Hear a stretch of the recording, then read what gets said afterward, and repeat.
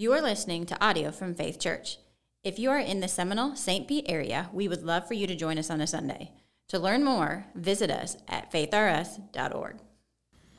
If you have your Bible or your Bible app, grab that and go with me to Matthew's Gospel. Matthew's Gospel, and we're going to be in Matthew chapter 28 together this morning. Matthew chapter 28. If you don't own a Bible, we're glad you're here today, and we would love to give you a Bible. No strings attached. On those tables in the back of the room, you'll find hardback Bibles. You can grab one now. You can grab one on your way out of worship today, and just start reading that Bible and see what happens in your life. If you don't know your way around the Bible very well, the passage we're studying will appear on the screen so you can follow along with us without any trouble. If you're willing and able, will you stand with me in honor of the reading of God's Word? All Scripture is breathed out by God and profitable for His people, so listen carefully to these words, God's words, recorded for us in Matthew chapter 28, verses 16 to 20. Now the 11 disciples went to Galilee, to the mountain to which Jesus had directed them. And when they saw Him, they worshipped Him, but some doubted. And Jesus came and said to them, "All authority in heaven and on earth has been given to me. Go, therefore, and make disciples of all nations, baptizing them in the name of the Father and of the Son and of the Holy Spirit, teaching them to observe all that I have commanded you. And behold, I am with you always to the end of the age." This is the word of the Lord. Please be seated.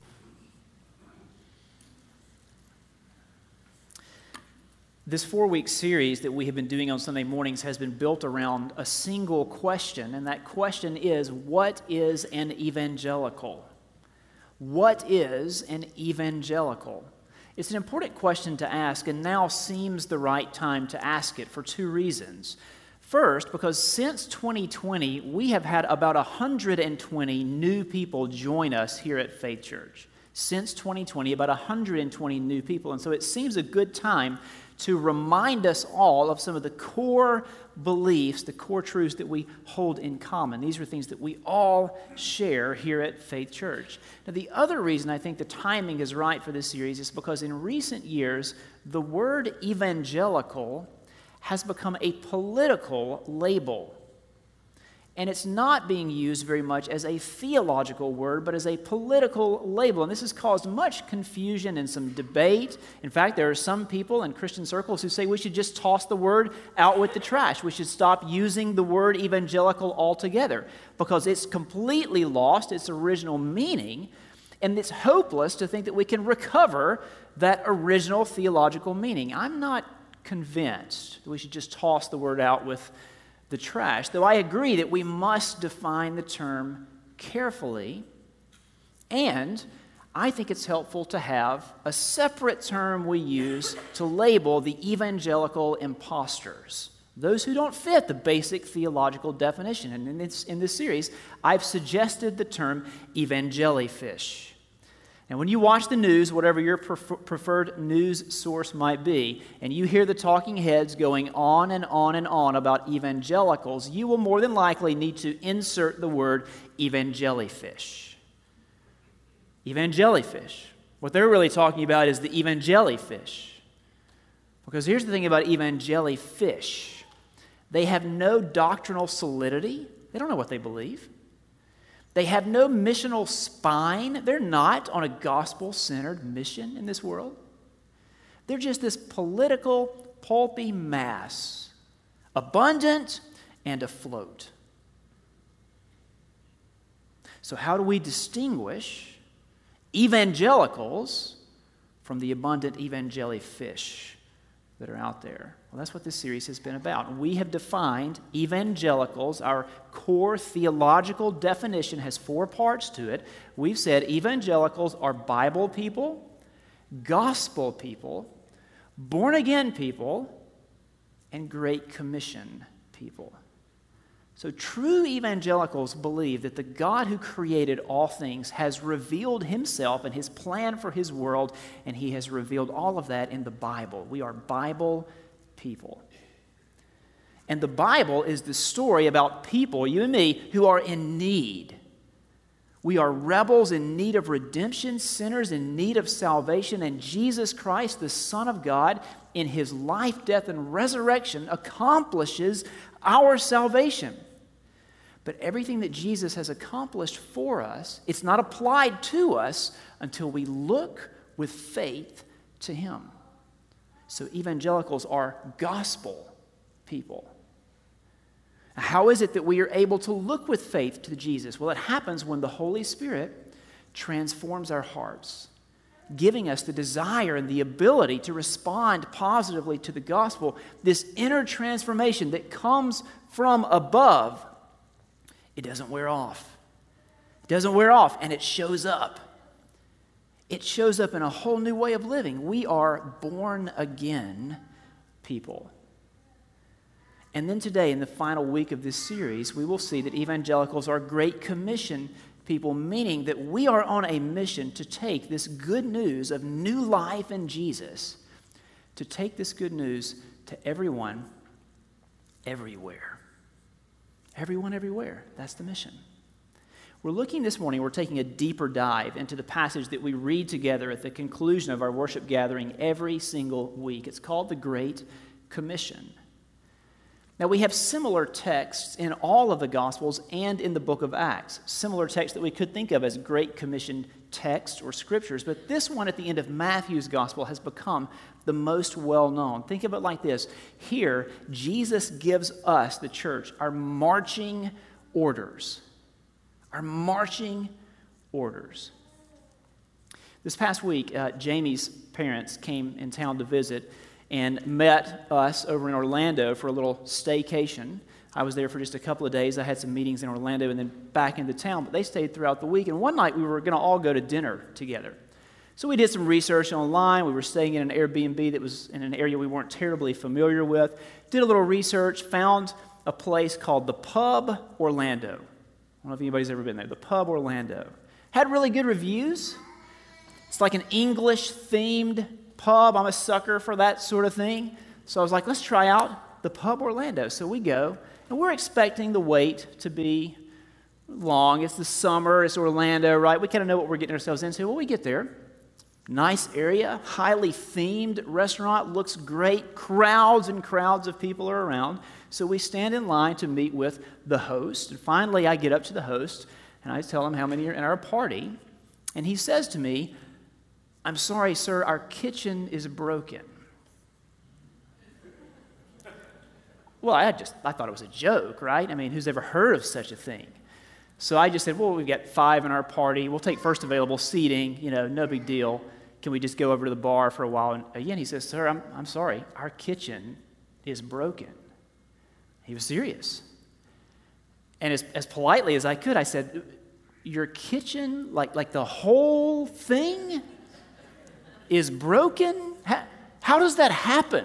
Did a dinosaur get loose back there? Or what's going on in this place?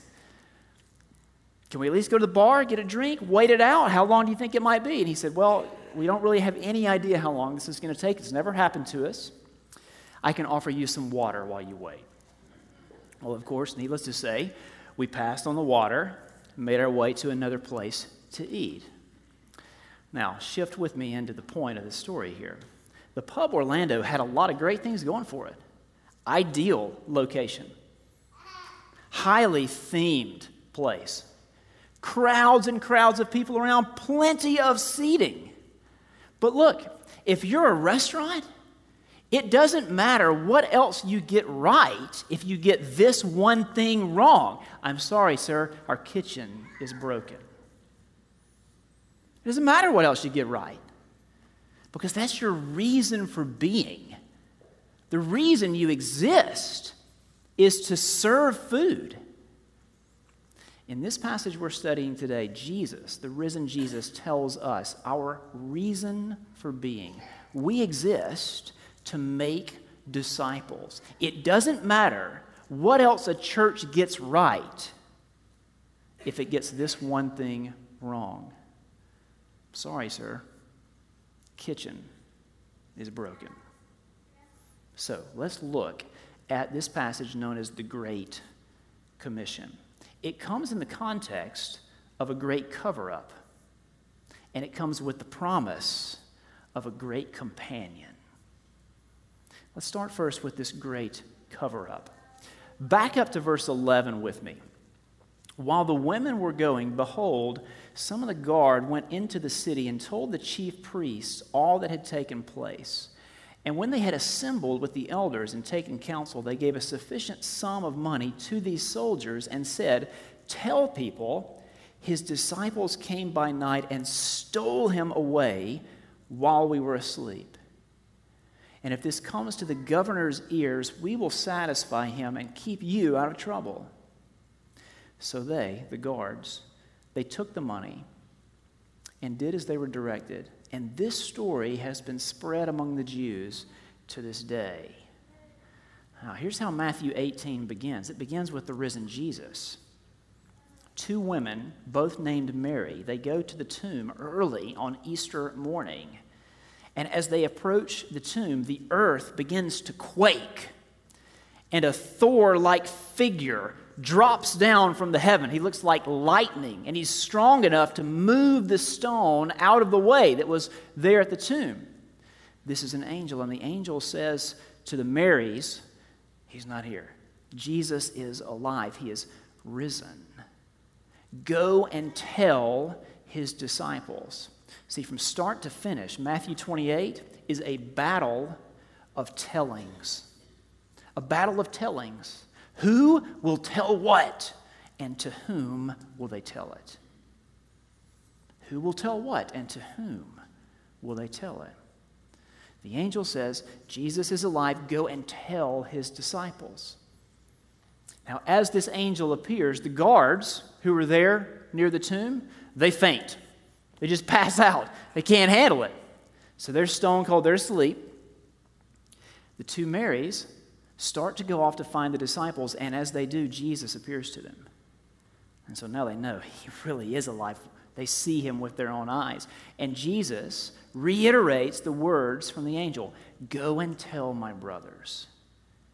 Go and tell them." So off the Marys go. A little while later, those guards, remember the ones who passed out? Well, now they're awake. And they go off, and they find these priests, the chief priests, and they report as best they can to the chief priests what happened. They talk about the earthquake. They talk about this lightning-like figure who came out of nowhere. The priests, they gather together a group of people for a secret council meeting. They have just one agenda point: to cover the whole thing up, to cover up what happened. It was this same sort of council meeting that led to the crucifixion of Jesus, and now the council meets again to cover up the resurrection of Jesus. So they say to the guards, "We want you to lie. We want you to make up a story. We want you to tell people that the disciples came in the night and stole the body of Jesus while you were asleep." Now think about that for a minute. It's a lie, and it's not even a good one. If they were asleep, how could they know it was the disciples who stole the body? It's not even a good lie, but they go along with it. Now, they're concerned about this lie because in these times, if you were a soldier and you fell asleep on the job, it was punishable by death. And so that's why the council members have to give them this promise. If this comes to the governor's ears, don't worry, we got your back. We'll keep you out of trouble. And by the way, here's a large sum of money. We're going to give you this, and in return, you go and you tell this lie. And Matthew says this story has been spread among the Jews to this day. The great cover-up. Now think with me for a second. Why would Matthew think it's so important to include this detail in his gospel? Why not just jump from the scene of Jesus' resurrection to the commissioning scene where Jesus gives us our mission? Why this detail in the middle? Why does he include it? Probably because he wants us to understand that in every part of the church's story, there will be opponents.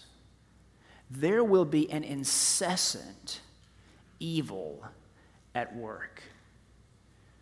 At every point of the church's story, there will be people who want to cover up the truth, who want to censor and slander the Christian message.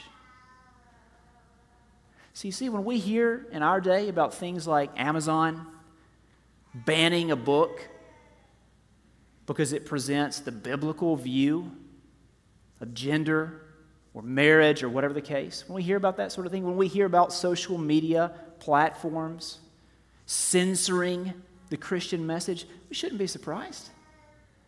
This is nothing new. This sort of censorship of covering up the truth has been going on since the first century. But here's what this passage of Scripture will teach us. Evil is incessant, but the truth will win out. Truth will triumph. Come with me and I'll show you why I say that as we continue looking at this story. So we have the great cover-up, and in this context, we receive the Great Commission, the marching orders of the church. The 11 disciples went to Galilee, to the mountain to which Jesus had directed them. And when they saw him, they worshiped him, but some doubted. And Jesus came and said to them, "Go, therefore, and make disciples of all nations, baptizing them in the name of the Father, and of the Son, and of the Holy Spirit, teaching them to observe all that I have commanded you." So we have this battle of tellings going on. The guards are going out, spreading their lies. The Marys go and they find the disciples. The disciples come to this mountain where Jesus had directed them. It's interesting, in the biblical narrative, mountains are the places where the most important instruction is given. From Sinai to the Sermon on the Mount to the mountain here where Jesus gives us the Great Commission. Jesus comes to his disciples and he gives them a command. And there's only one command, one imperative in this passage. The main verb, the main call to action for us is make disciples. We have 3 participles used here that are showing us, fleshing this out. What does it mean to make disciples? But the main call to action for you and for me is make disciples. So to understand what that means, we got to understand the noun disciple, right? What is a disciple? A disciple is someone who has responded to Jesus' call, "Follow me, and I will make you fishers of men." Follow me, and I will make you fishers of men. Those are the words he spoke to his first disciples back at the beginning of Matthew's gospel. He goes to 2 brothers, fishermen, and he says, "Follow me, and I will make you fishers of men." Now, Jesus breaks all the customs of the day when he does this.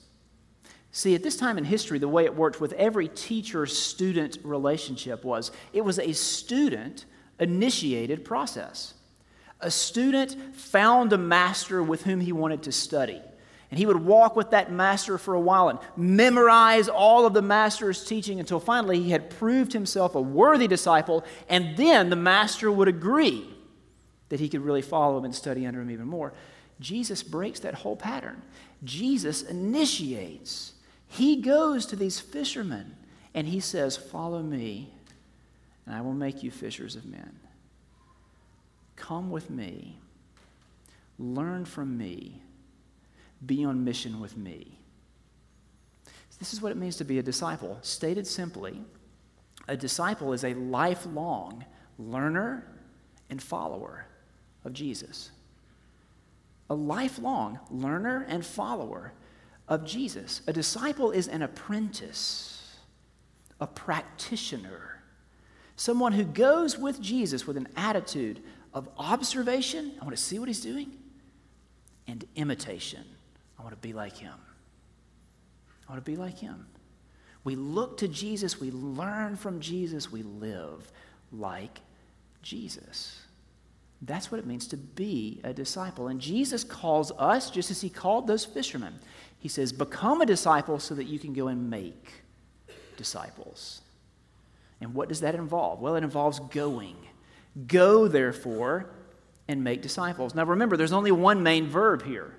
Only one imperative. It's make disciples. This go, it's not go in the sense of thou shalt go on a mission trip. The force of this word is as you go, wherever you go, make disciples.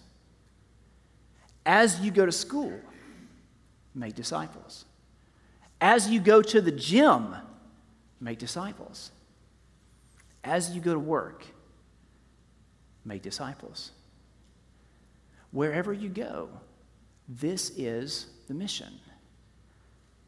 Making disciples also involves baptizing, just as we baptized those girls this morning. According to Jesus, you cannot be a disciple without being baptized, as he defines the word disciple here in this passage. When a person is baptized, they are baptized in the name of the Father, the Son, and the Holy Spirit. Or more precisely, they're baptized into the name of the triune God, meaning into fellowship with the triune God, the creator of the universe, marked as someone who belongs to Jesus. And then, making disciples involves teaching them to observe all that I have commanded you. See, if a disciple is a lifelong learner and follower of Jesus, then the disciple must be introduced to the teaching of the Master. We are learners. Now, here's what it means. Now let's talk application.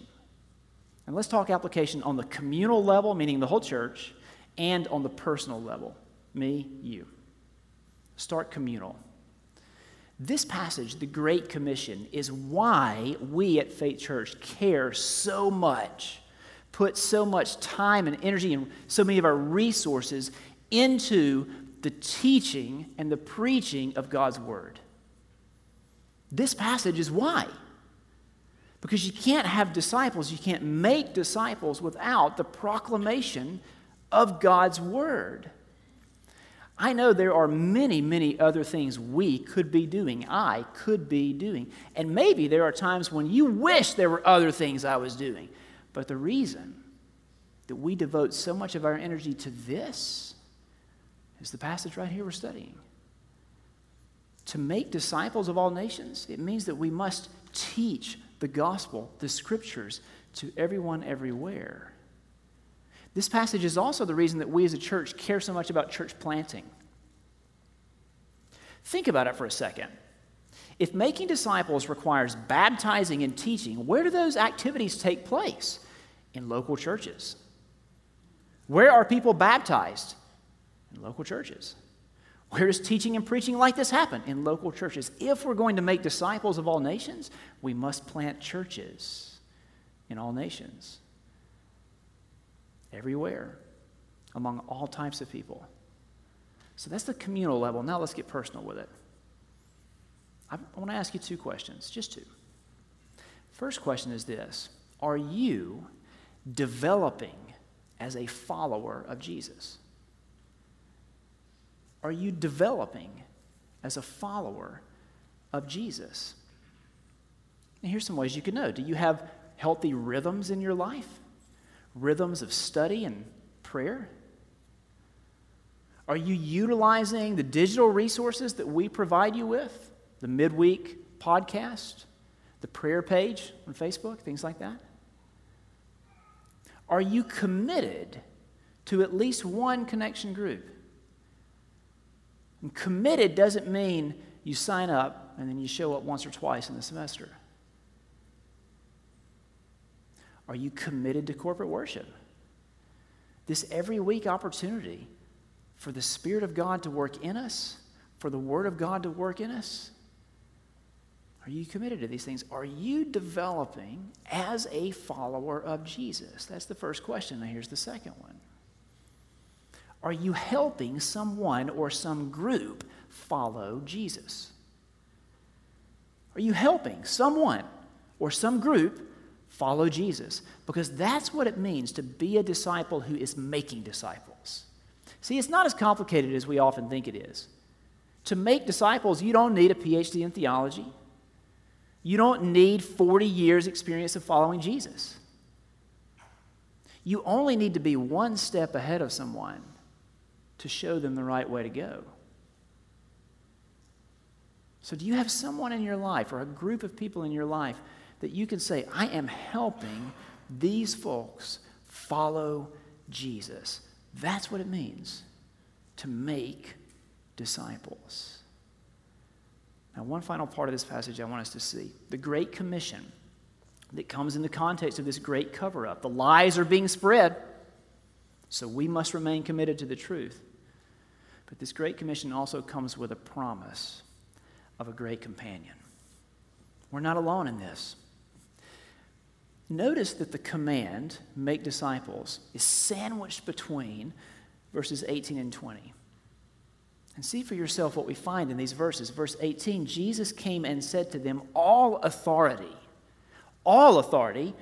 in heaven and on earth has been given to me.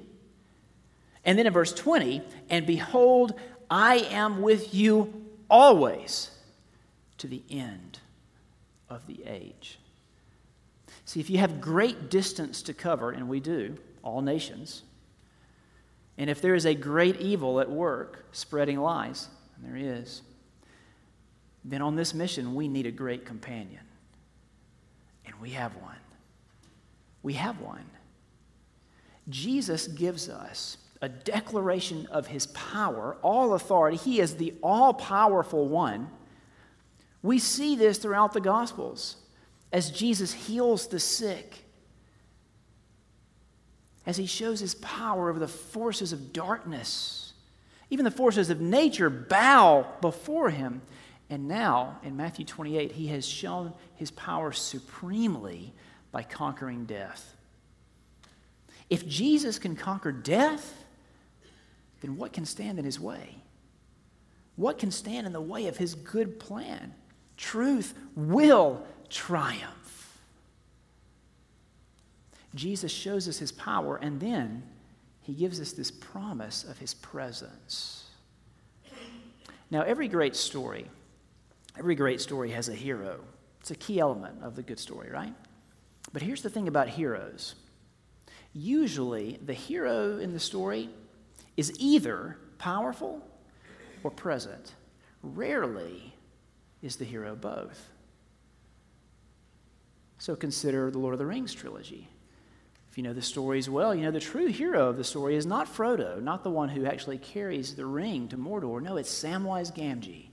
Sam is the true hero of the story. And here's the thing about Sam. He's always present. He's always with Frodo. But he's not a very powerful sort. In fact, he's remarkably ordinary. Now consider the final installment in the Avengers movies. One of my all-time favorites. Captain Marvel is powerful enough that she can take down the enemy warship just by flying through it. What power! But here's the thing about Captain Marvel. She's not always present. There are lots of other planets that need her. Jesus is the hero who is both powerful and present. Present with you. Present with you now, believer. And whatever that struggle is that you're facing, present with you now.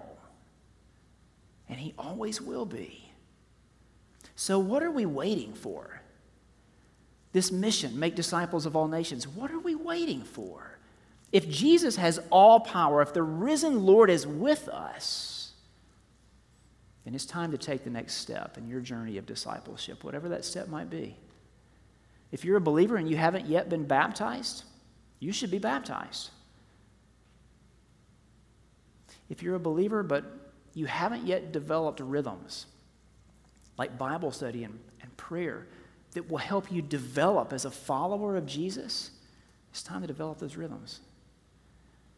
If you're someone who looks around your life and you don't really see anyone or any group that you're helping to follow Jesus, you're not really making disciples of anyone, then it's time to start.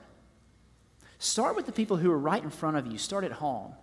Men, you should lead in this. Stop being a spiritual eunuch. You should lead in this. See, here's the thing. Everybody wants to talk about changing the world. Nobody wants to do the dishes. Start with what's right in front of you. Start with the people who are right in front of you. Make disciples where God has sovereignly stationed you. You've heard me quote before a man named Dallas Willard. He was an American philosopher, and he was known for his writings on discipleship. One of his books is called The Great Omission. The Great Omission. And in this book, Willard warns us about what he calls vampire Christianity. You've heard me use the term before. Vampire Christianity, in effect, says to Jesus, I'd like a little of your blood, Jesus, please and thank you, but I don't care to be your student or to have your character. Your blood, that's all I need. I'd like you to save me, but I don't want to follow you. Willard goes on to say the greatest issue facing the world today with all of its heartbreaking needs is whether those who profess to be Christians will become disciples, students, apprentices, practitioners of Jesus Christ. The greatest need. The risen Lord of the universe is with you. So what are you waiting for? Take the next step in your discipleship journey. You know what it is. Let's pray. Lord Jesus, we thank you for your life, your death, and your resurrection. By your resurrection, you show us that you are indeed all-powerful. If you can conquer death, then nothing can stand in your way. Nothing can stand in the way of your good plan for this world. Truth will triumph. We ask for your help. Empower us with your Spirit so that we can be faithful to this mission that you've called us to, this mission of making disciples of all nations. Help us to see and to start with the people who are right in front of us. Family, friends, co-workers, neighbors.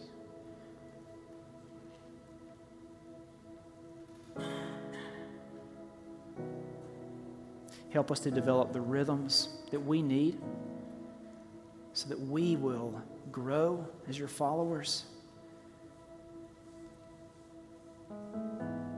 And then give us opportunities to invest in others.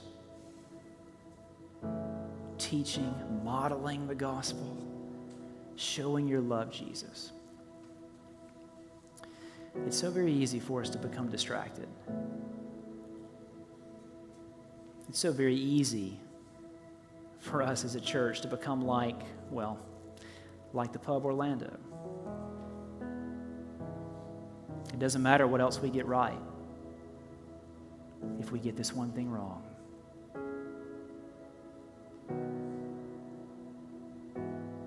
So help us to be faithful, to make disciples of all nations. In Jesus' name, amen.